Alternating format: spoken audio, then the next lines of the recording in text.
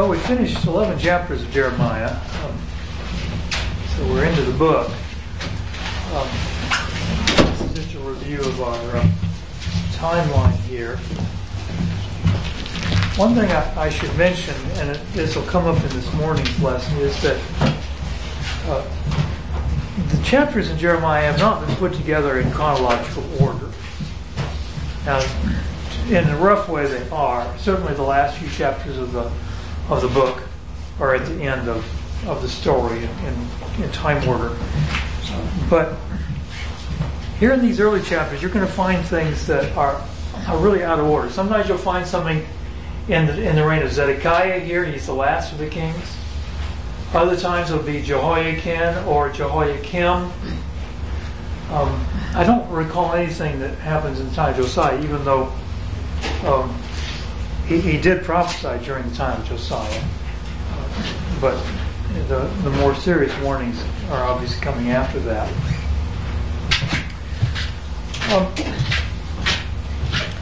The one topic that is the book is just permeated with is the topic of the wrath of God. Now, we understand there's other places to talk about the love of God, but this book is about the wrath of God, and it's an important subject for us to understand. I know there have been believers down through the ages who have been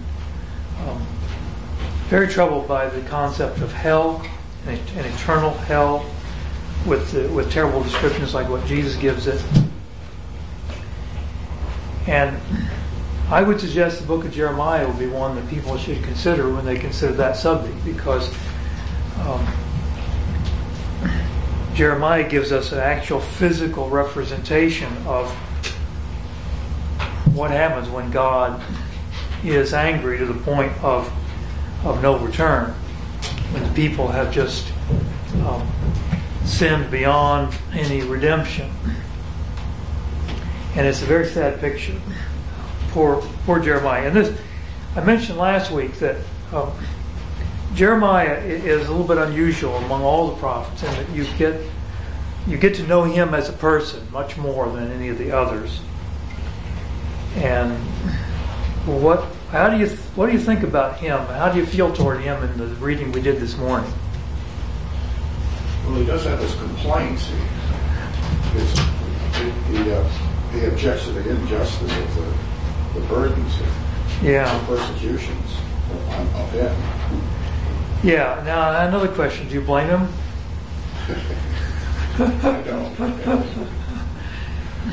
don't. He really went through a lot. Just really went through a lot to obey God. And there's other prophets that went through a lot. We'll be covering others as we go along, and you'll read about them and you think, man, that's pretty rough. But you don't get to know what they thought about it. Jeremiah lets you know what he thinks about it. And I find it very helpful. I think it's encouraging. I think it's very encouraging to us as we struggle with faith and struggle with obedience to God, to realize that a man as great as Jeremiah had those very same struggles. And he was a youth also. He started as a young person, perhaps 20, somewhere, late teenagers, 20. But that was back in the days of Josiah. Most of his work was done decades after that.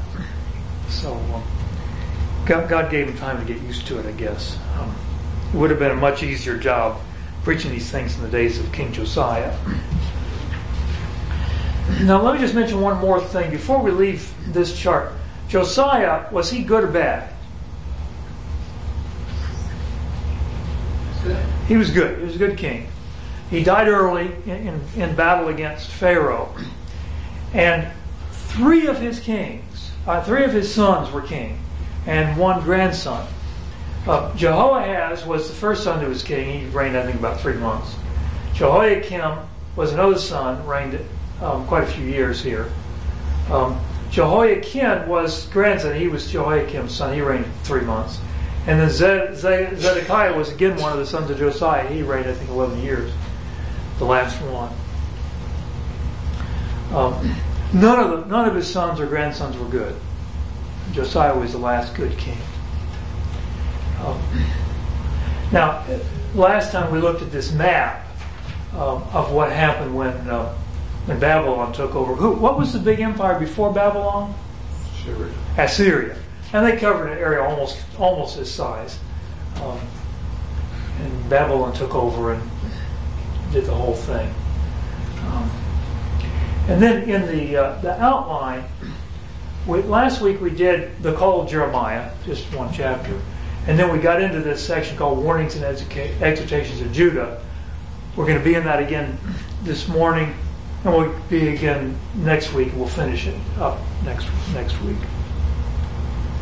All right, so Warnings and Exhortations of Judah, chapter 12, Jeremiah's prayer, and then God's answer to it. The prayer begins in verse 1. Righteous are you, O Lord, that I would plead my cause with you. Indeed, I would discuss matters of justice with you. Why has the way of the wicked prospered? Why are all those who deal in treachery at ease? Now, to get the context, what had happened to Jeremiah at the end of the previous chapter? His own people had plotted against him. Yes, and God had been the one that told him about that. And he sees this injustice, and he's asking God, why are you putting up with this? Now, at first glance, this seems like kind of a strange question, because everything that he's prophesied so far has said God's not going to put up with this. But it's one thing to see sin in general. It's another thing to see very specific sins, especially against you yourself. And this was sin against Jeremiah. And this was done by people who should have cared about him, his own family. And then verse 4. How long is the land to mourn and the vegetation of the countryside to wither? Later on we're going to read about a drought that was happening because of God's judgment. For the wickedness of those who dwell in it. Animals and birds have been snatched away because men have said, he will not see our latter ending. I mean, Jeremiah understands exactly why all this is happening, but he says, how long? This is just terrible. And God's answer in verse 5, if you have run with footmen and they have tired you out, then how can you compete with the horses? If you fall down in the land of peace, how will you do in the thicket of the Jordan? What's God saying to him? How's God explaining this problem and how God's going to answer it? Yeah, you ain't seen nothing yet. It's basically what he's telling Jeremiah. Wow, that's good. What an encouraging answer that is, huh? I'll give you something to cry about. Well, and you just feel bad for Jeremiah, but what God is telling him is what he needs to hear, because it is going to get worse. What he's suffered from his countrymen is nothing compared to what's going to happen. And he says in verse 6, for even your brothers and the household of your father, even they have dealt treacherously with you. Even they have cried aloud after you. Do not believe them, although they may say nice things to you. There's nobody you can trust. It's just terrible. And then God says in verse 7, I have forsaken my house. I have abandoned my inheritance. I have given the beloved of my soul into the hand of her enemies. That's a help to understand why Jeremiah is going through these things. Jeremiah is entering into the experience of God. Now there's another prophet that we think especially of this, a minor prophet. Can anyone think of one who really entered into the experience of God? Hosea. Because what was the experience? He married a prostitute. Yeah, married a woman who's going to be unfaithful to him, just like God's wife had been unfaithful to him. Who's God's wife? Israel is, yeah. And so he calls her here in verse 7, the beloved of my soul. And he's given the beloved of his soul into the hand of her enemies. So God is trying to explain to Jeremiah, how do you think I feel? We're both in this together. Okay. Then chapter 13, is titled The Ruined Waistband. Verse 1, the Lord said to me, "Go and buy yourself a linen waistband and put it around your waist, but do not put it in water."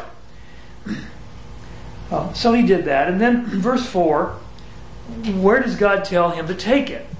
To the Euphrates. To the Euphrates River. And what's he supposed to do with it? Hide it.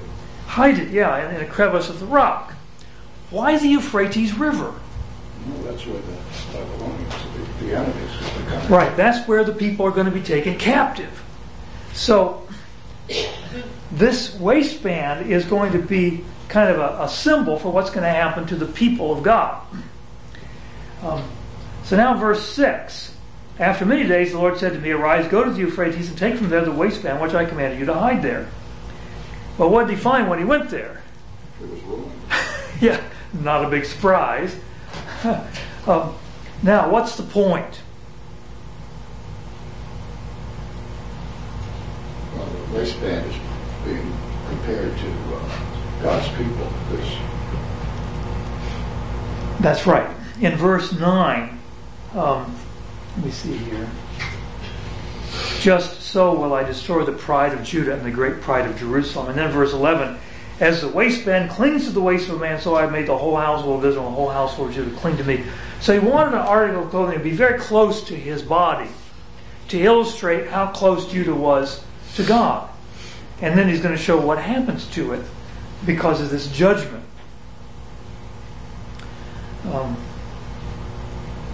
Then there's another symbol, which I don't have the title, Ruined Waistband, I just did for the whole chapter, but actually in verse 12, he gives a new sign. And this one is for the people. The waistband was just for Jeremiah, although I'm sure he told the people since he put it in his book like this. But here's what here's what the Lord wants him to say to Israel. Every jug is to be filled with wine. And what's going to be the people's answer to that? You know that. Yeah, well, duh. What do you think? What do you think jugs are for? But in verse 13, what is it really meaning?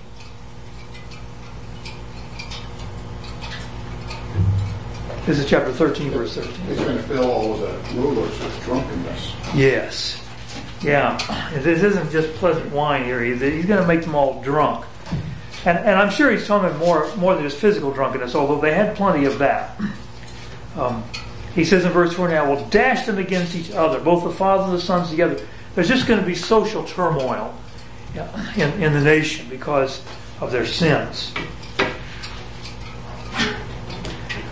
All right. Now, turning a corner, chapter 14, Jeremiah's prayer for mercy on the people. Verse 1.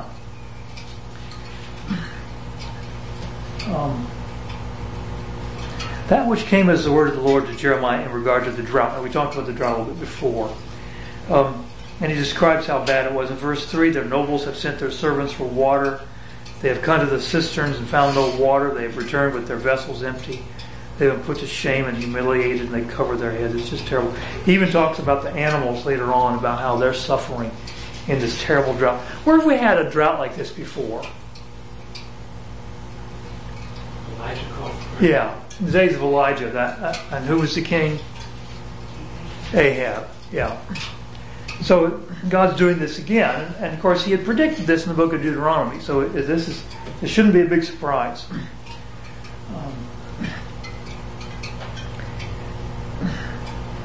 And in verse 11, so the Lord said to me, "Do not pray for the welfare of this people. When they fast, I am not going to listen to their cry. And when they offer burnt offering and grain offering, I'm not going to accept them. Rather, I'm going to make an end of them by the sword, famine, and pestilence." But then Jeremiah has an objection. God's so harsh against these people. But he explains what's happening in verse 13. What's the problem that Jeremiah brings up? False prophets. Yeah, the prophets are all saying, this is going to be fine. So he wants God to understand that there's a reason why they're not listening. And the Lord's answer is, the prophets are prophesying falsehood in my name. I have neither sent them nor commanded them nor spoken of them. They are prophesying to you a false vision, divination, futility, deception of their own minds. Why are these prophets doing this? Because it pleases the rulers. Yeah.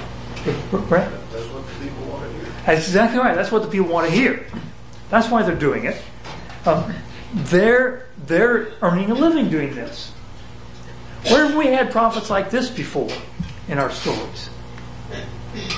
Well, Ahab. Yeah, Ahab had a whole bunch of prophets that tell him, "Hey, go up to Ramoth Gilead, you'll conquer." And the one faithful prophet that tells him the truth gets thrown in jail for it. I mean, there's no incentive to tell the truth. And understand, the same thing happens in our day today. I mean, there are plenty of preachers out there who are preaching what they know people want to hear. In fact, we had one here for a while. So then in verse 15, "Therefore thus says the Lord concerning the prophets who are prophesying in my name, although it was not I who sent them, yet they keep saying, there will be no sword or famine in this land. By sword and famine those prophets shall meet their end. The people also to whom they are prophesying will be thrown out into the streets to Jerusalem because of the famine and the sword, and there will be no one to bury them, neither them nor their wives nor their sons nor their daughters, for I will pour out their own wickedness on them." And then in verse 19, Jeremiah says, "Have you completely rejected Judah? Or have you loathed Zion? Why have you stricken us so that we are beyond healing? We waited for peace, but nothing good came, and for a time of healing, but behold, terror." And in verse 21, "Do not despise us for your own name's sake. Do not disgrace the throne of your glory. Remember and do not annul your covenant with us." What did God just said a few verses ago about praying for these people? Don't pray for them. Don't pray for them. He's not going to listen. But Jeremiah, well, this is valuable. The people, whenever Jeremiah prophesied them, they thought he hated them. And they did terrible things to him. But look what's going on in his heart. Look what's going on between him and God. He doesn't want these things to happen to people. He loves them and he cares about them. So Jeremiah's kind of getting it both directions. He prays to God and God says, don't pray to me. Don't ask about these people. And then he tells the people, look, if you'll just repent, it'll be okay. And they do terrible things to him. What a miserable life the poor guy's having. All right, so chapter 15, we already knew this was going to happen, but the Lord refuses to have mercy. Then the Lord said to me, even though Moses and Samuel were to stand before me, my heart would not be with this people. Send them away from my presence and let them go. Can you think of a time when Moses prayed for the people? Yeah. That was a very even wiped out his own name. Yeah, if you won't, if you're not going to forgive them, then take my name out of your book. Which God wouldn't do, but I'm sure he appreciated the sentiment. But it says it wouldn't do any good if Moses was here today. I would not listen. Verse 4, I will make them an object of horror among all the kingdoms of the earth because of Manasseh, the son of Hezekiah, the king of Judah, for what he did in Jerusalem. He was certainly the worst of the kings of Judah. Terrible. And it hadn't been that long ago either. And now look what Jeremiah says. Woe to me, my mother, that you have borne me, as a man of strife and a man of contention to all the land. I have not lent, nor have men lent money to me, yet everyone curses me. Why does he mention loaning money or borrowing money? That's the typical way that people make enemies. Yeah. There's not much faster way to make an enemy of someone than to either borrow money and not pay him back, or loan him money and he doesn't want to pay you back. Either way, he doesn't like you. And Jeremiah says, I didn't do that. Why do people think so terrible of me? Verse 15. You who know, O Lord, remember me, take notice of me, and take vengeance from me on my persecutors. Do not, in view of your patience, take me away. Know that for your sake I endure reproach. Your words were found and I ate them. And your words became for me a joy and the delight of my heart, for I have been called by your name, O Lord God of hosts. And so he's talking about how, I've tried to do what's right. Won't you listen to me? And when he says listen, he means take care of him. He's not, I think he's given up at this point that God's going to forgive the people. There's no way. But in verse 18, why has my pain been perpetual and my wound incurable? refusing to be healed. Will you indeed be to me like a deceptive stream with water that is unreliable? He's talking about those places they had there that are called wadis, or out west they have these dry creek beds, which every so often it rains and they'll get water, but they're deceptive. You go to get a drink of water from them and you might thirst to death. And he says, why have you been like that? Or will you be like that? And here's the Lord's answer, verse 19. If you return, then I will restore you. Before me you will stand, and if you extract the precious from the worthless, you will become my spokesman. They, for their part, may turn to you, but as for you, you must not turn to them. Then I will make you to this people a fortified wall of bronze, and though they fight against you, they will not prevail over you. For I am with you to save you and deliver you, declares the Lord. So, at the beginning of this section, verse 19, it's obvious that there's things even in Jeremiah that need to be corrected.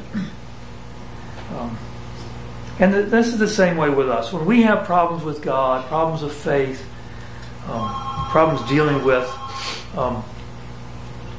trials, oftentimes there's things that God wants us to learn. And so just like with Jeremiah, if you return, then I will restore you. And think about this. Who was worse, Jeremiah or the people he was preaching to? Unquestionably, it was the people he was preaching to. And yet, that didn't mean that he was off the hook and didn't have to pay very serious attention to his heart and his relationship with God. And that's why God is talking to him, if you return, then I will restore you.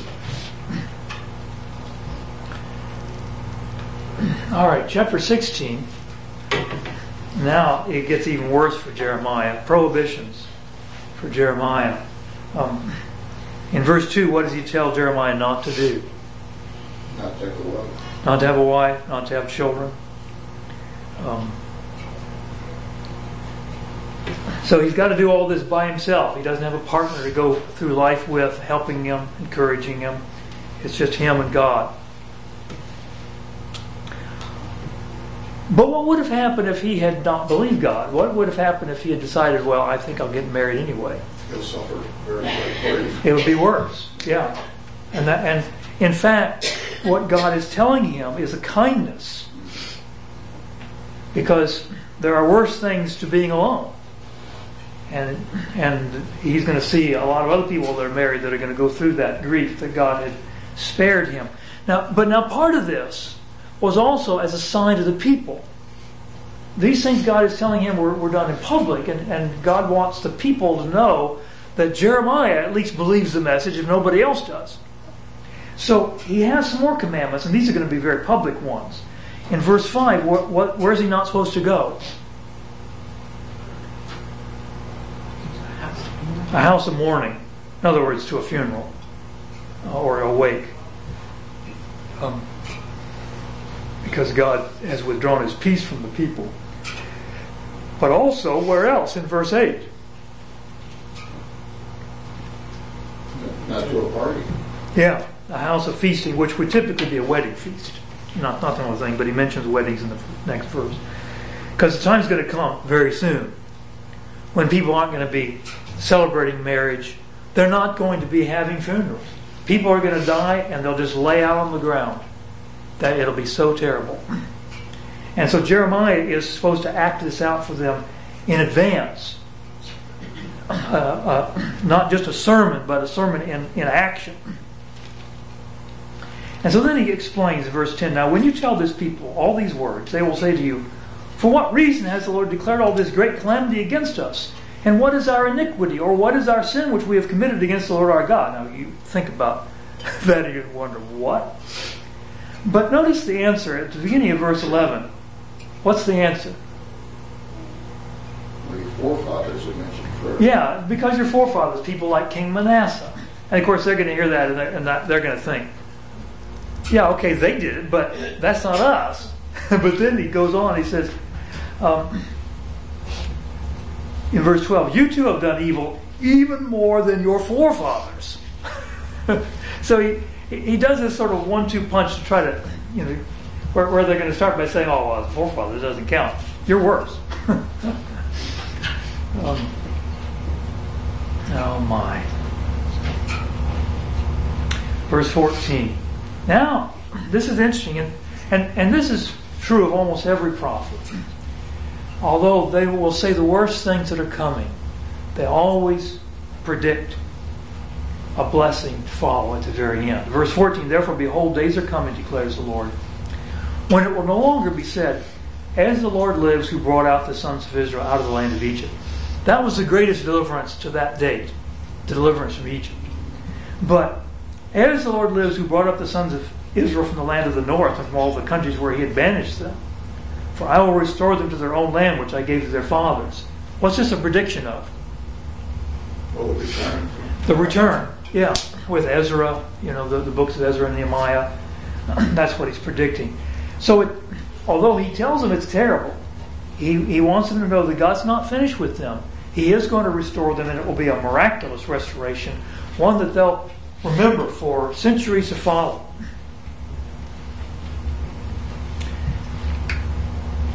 All right, chapter 17, trusting in humans versus trusting in the Lord. The sin of Judah is written down with an iron stylus. With a diamond point it is engraved upon the tablet of their heart and on the horns of their altars. Verse 5. Thus says the Lord, cursed is he who trusts in mankind and makes flesh his strength, and whose heart turns away from the Lord. For he will be like a bush in the desert, and will not see when prosperity comes, but will live in stony wastes in the wilderness, a land of salt without inhabitant. Blessed is the man who trusts in the Lord, and whose trust is the Lord. For he will be like a tree planted by the water, that extends its roots by a stream, and will not fear when the heat comes, but its leaves will be green, and it will not be anxious in the year of drought, nor cease to yield fruit. Where else have we already had this picture of this faithful person being like a tree planted by the water?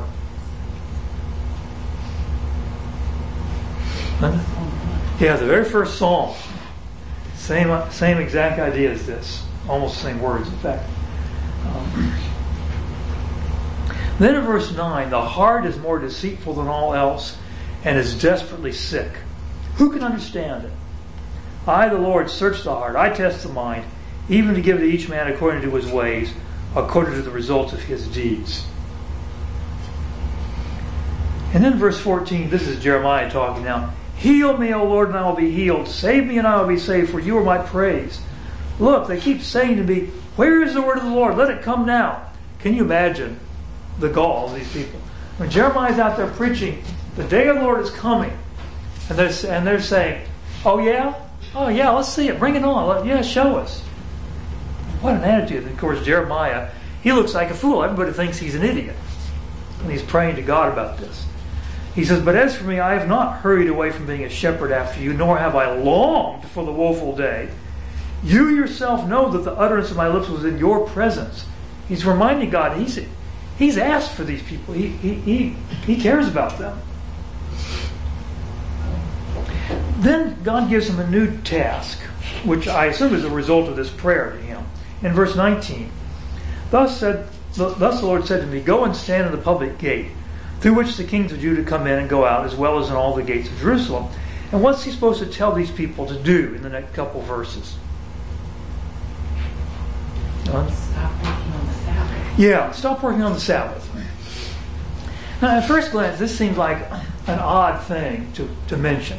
I mean, we've already had lists of sins so terrible, unbelievable. I mean, adultery, murder. They were burning their own children to death in sacrifice to the Baals. Deceit, lying. I mean, everything imaginable. And now God picks out, of all these things, he picks out one thing, the Sabbath. And you look at that and you think, well, that certainly isn't the biggest deal. But it has one advantage. One advantage, and that is that it's very easy to see if you're obeying it or not. These other things, they didn't do it like every week. I mean, they didn't murder someone every week. They didn't commit adultery perhaps every week. And when they did it in secret. But with the Sabbath, it was obvious. It was public. And secondly, it's something that no matter what they've been doing in the past, they can change and do what's right now. That God's given them this chance. Those other things might take a lot longer to know if they've repented, but this, 1 week is enough to know if they repented of this one. Either you're working on the Sabbath or you're not, and it's pretty obvious because you don't do your work inside your house usually. They're carrying loads to the city and all this. Did they do it when Jeremiah told them not to do it? They stiffened their necks. They stiffened their necks, yeah. So just one more evidence that these people are just beyond hope. So verse 27. If you do not listen to me to keep the Sabbath day holy by not carrying a load and coming into the gates of Jerusalem on the Sabbath day, then I will kindle a fire at its gates, and it will devour the palaces of Jerusalem and not be quenched. All right, chapter 18, the potter and the clay. In this story, God tells Jeremiah to go visit a potter and watch him. And what is it specifically he's supposed to see about the potter? Well, the potter has the authority to shape or disregard an inferior pot. Yeah, he can do what he wants with the clay. That's part of it. But there's something else. Something happened while Jeremiah was watching. He's making a pot. Something happened. What happens? Matthew? It's damaged. Yeah, it doesn't work out. Something happens that's not like what he wanted. So what's he do instead?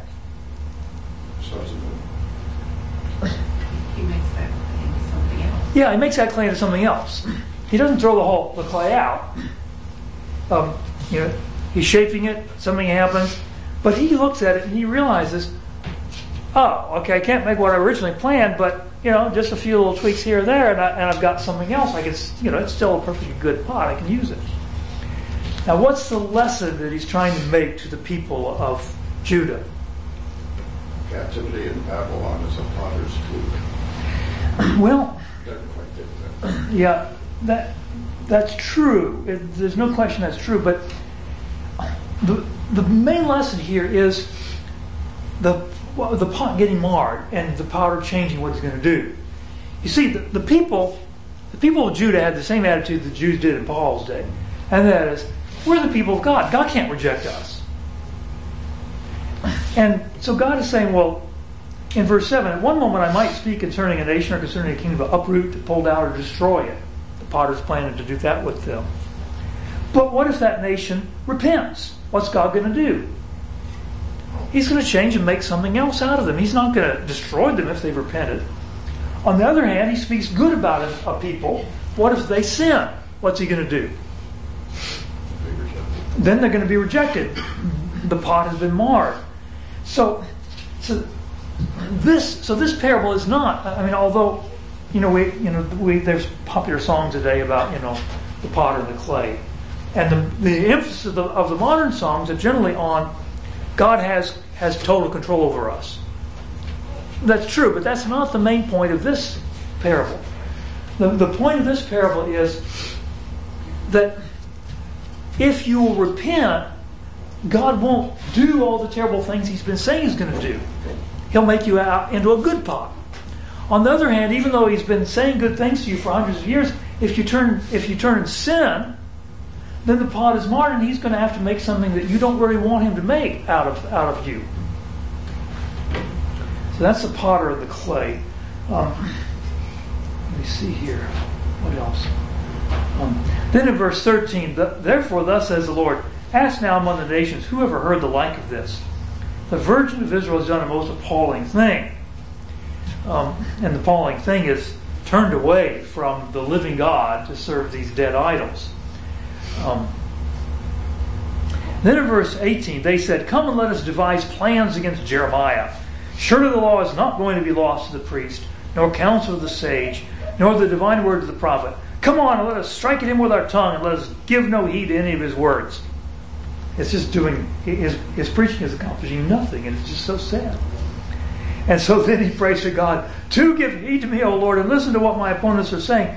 Should good be repaid with evil? For they have dug a pit for me. Remember how I stood before you to speak good on their behalf, so as to turn away your wrath from them.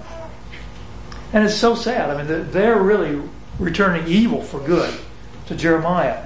that they think if they can just shut Jeremiah up, then hey, none of this is going to happen. What extreme foolishness. Now we have, in chapter 19, we have the broken jar.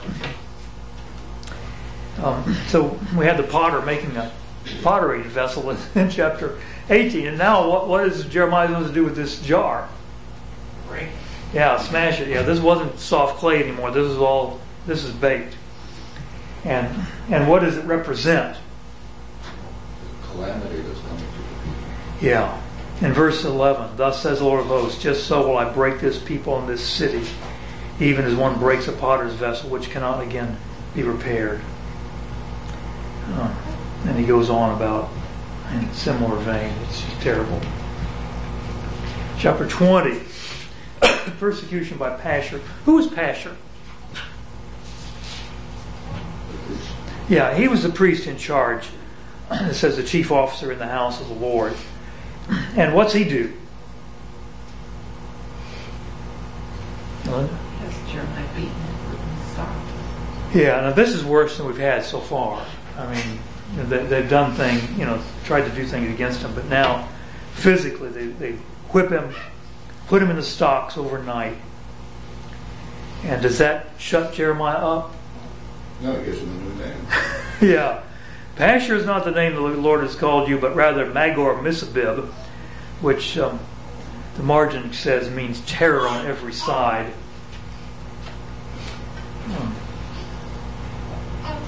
And verse 6, and you, Pashur, and all who live in your house will go into captivity, and you will enter Babylon, and there you will die, and there you will be buried, you and all your friends to whom you have falsely prophesied.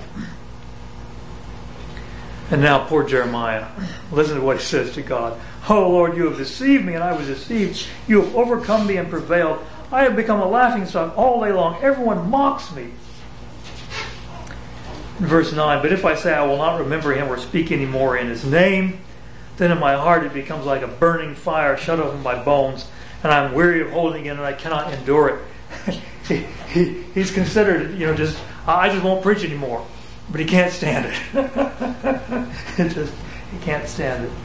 Verse 11, but the Lord is with me like a dread champion. Therefore my persecutors will stumble and not prevail. They will be utterly ashamed because they have failed. With an everlasting disgrace they will not be forgotten. Well, so it sounds like he's kind of triumphed. He's complained to God. He's come out of it. But now, and in verse 13, sing to the Lord, praise the Lord, for he has delivered the souls that you won from the hand of evildoers. And then what does he say in verse 14? The day that it was born should be cursed. Yeah, cursed be the day when I was born. What's this sound like? Is that Brent?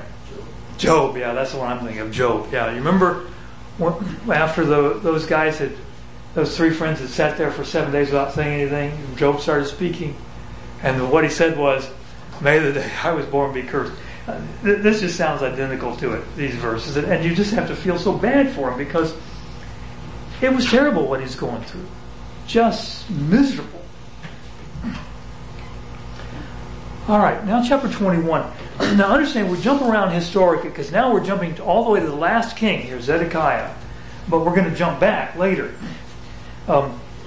The word which came to Jeremiah from the Lord when King Zedekiah sent to him Pashur the son of Malchijah and Zephaniah the priest the son of Maaseiah, saying, please inquire of the Lord on our behalf, for Nebuchadnezzar king of Babylon is warring against us.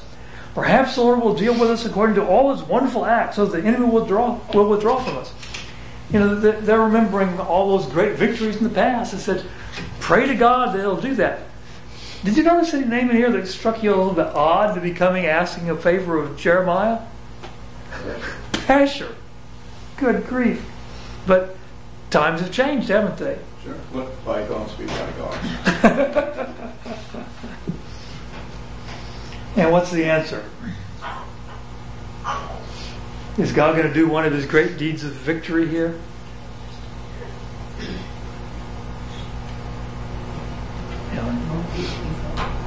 Jerusalem's going to be destroyed. That's what the answer is. Jerusalem's going to be destroyed. Yeah. Verse 6, I will strike down the inhabitants of this city, both man and beast. They will die of a great pestilence.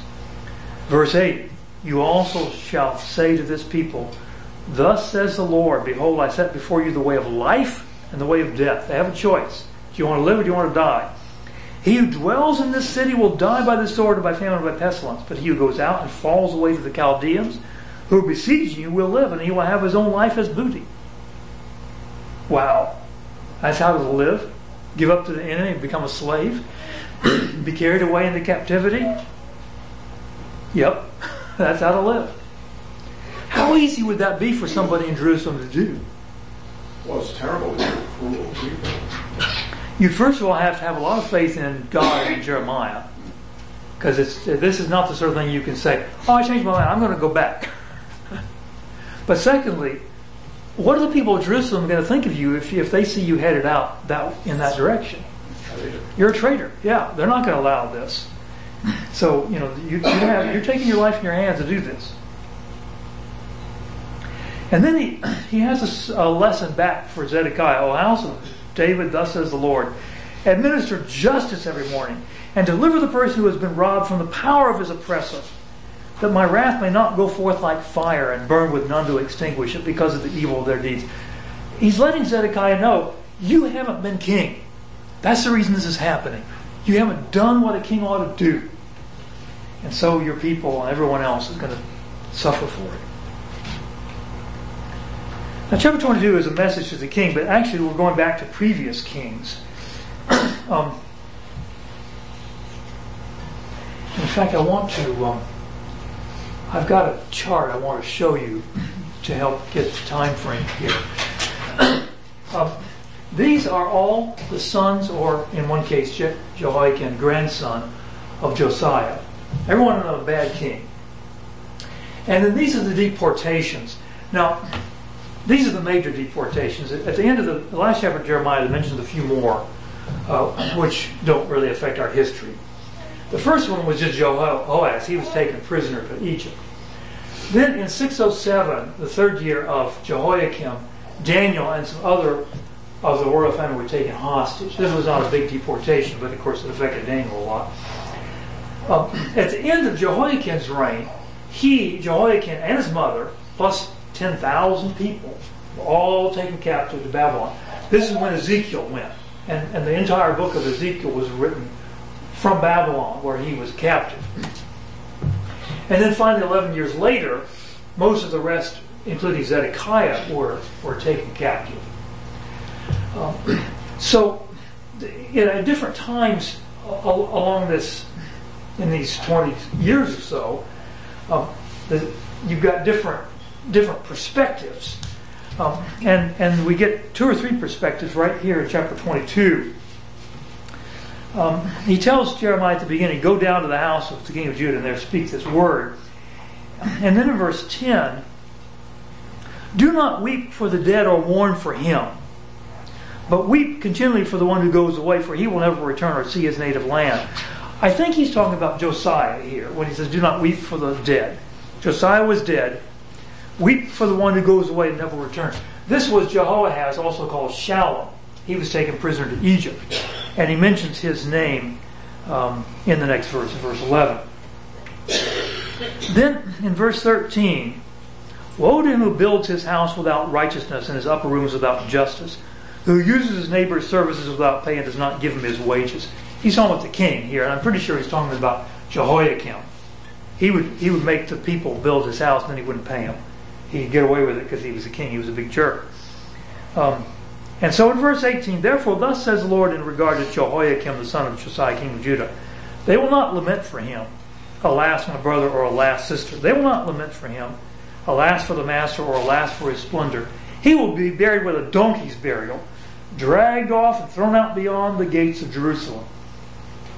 We don't have a historical reference of when this happened. I assume it did, since Jeremiah said it was going to happen. But it happened basically at the end. Nebuchadnezzar was besieging the city this whole time. And apparently Jehoiakim was killed in that siege, dragged out of the city. And then his son Jehoiakim took over for just 3 months and he was taken captive.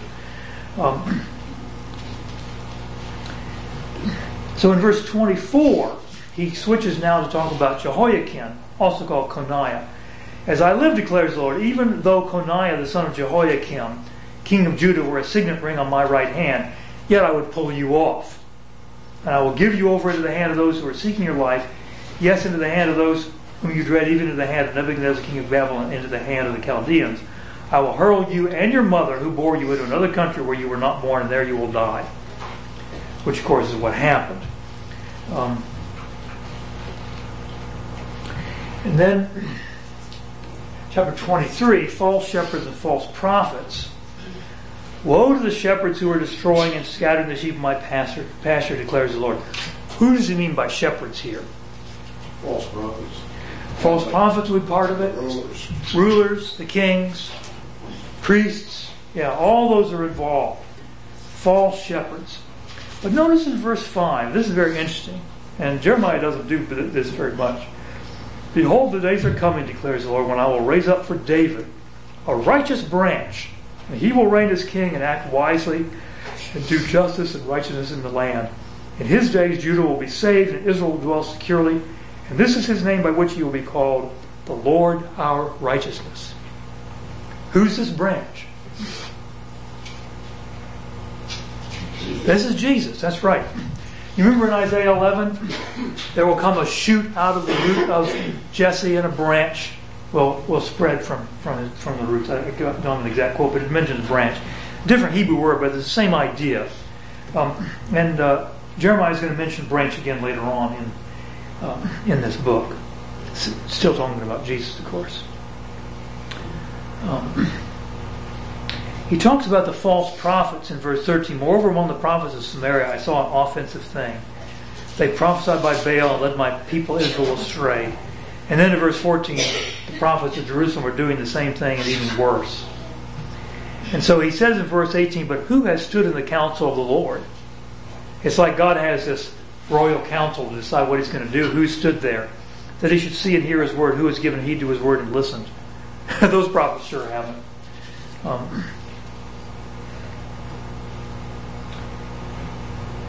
And let's see. Verse 21, I did not send these prophets, but they ran. I did not speak to them, but they prophesied. We've got to quit. Appreciate everyone's help this morning.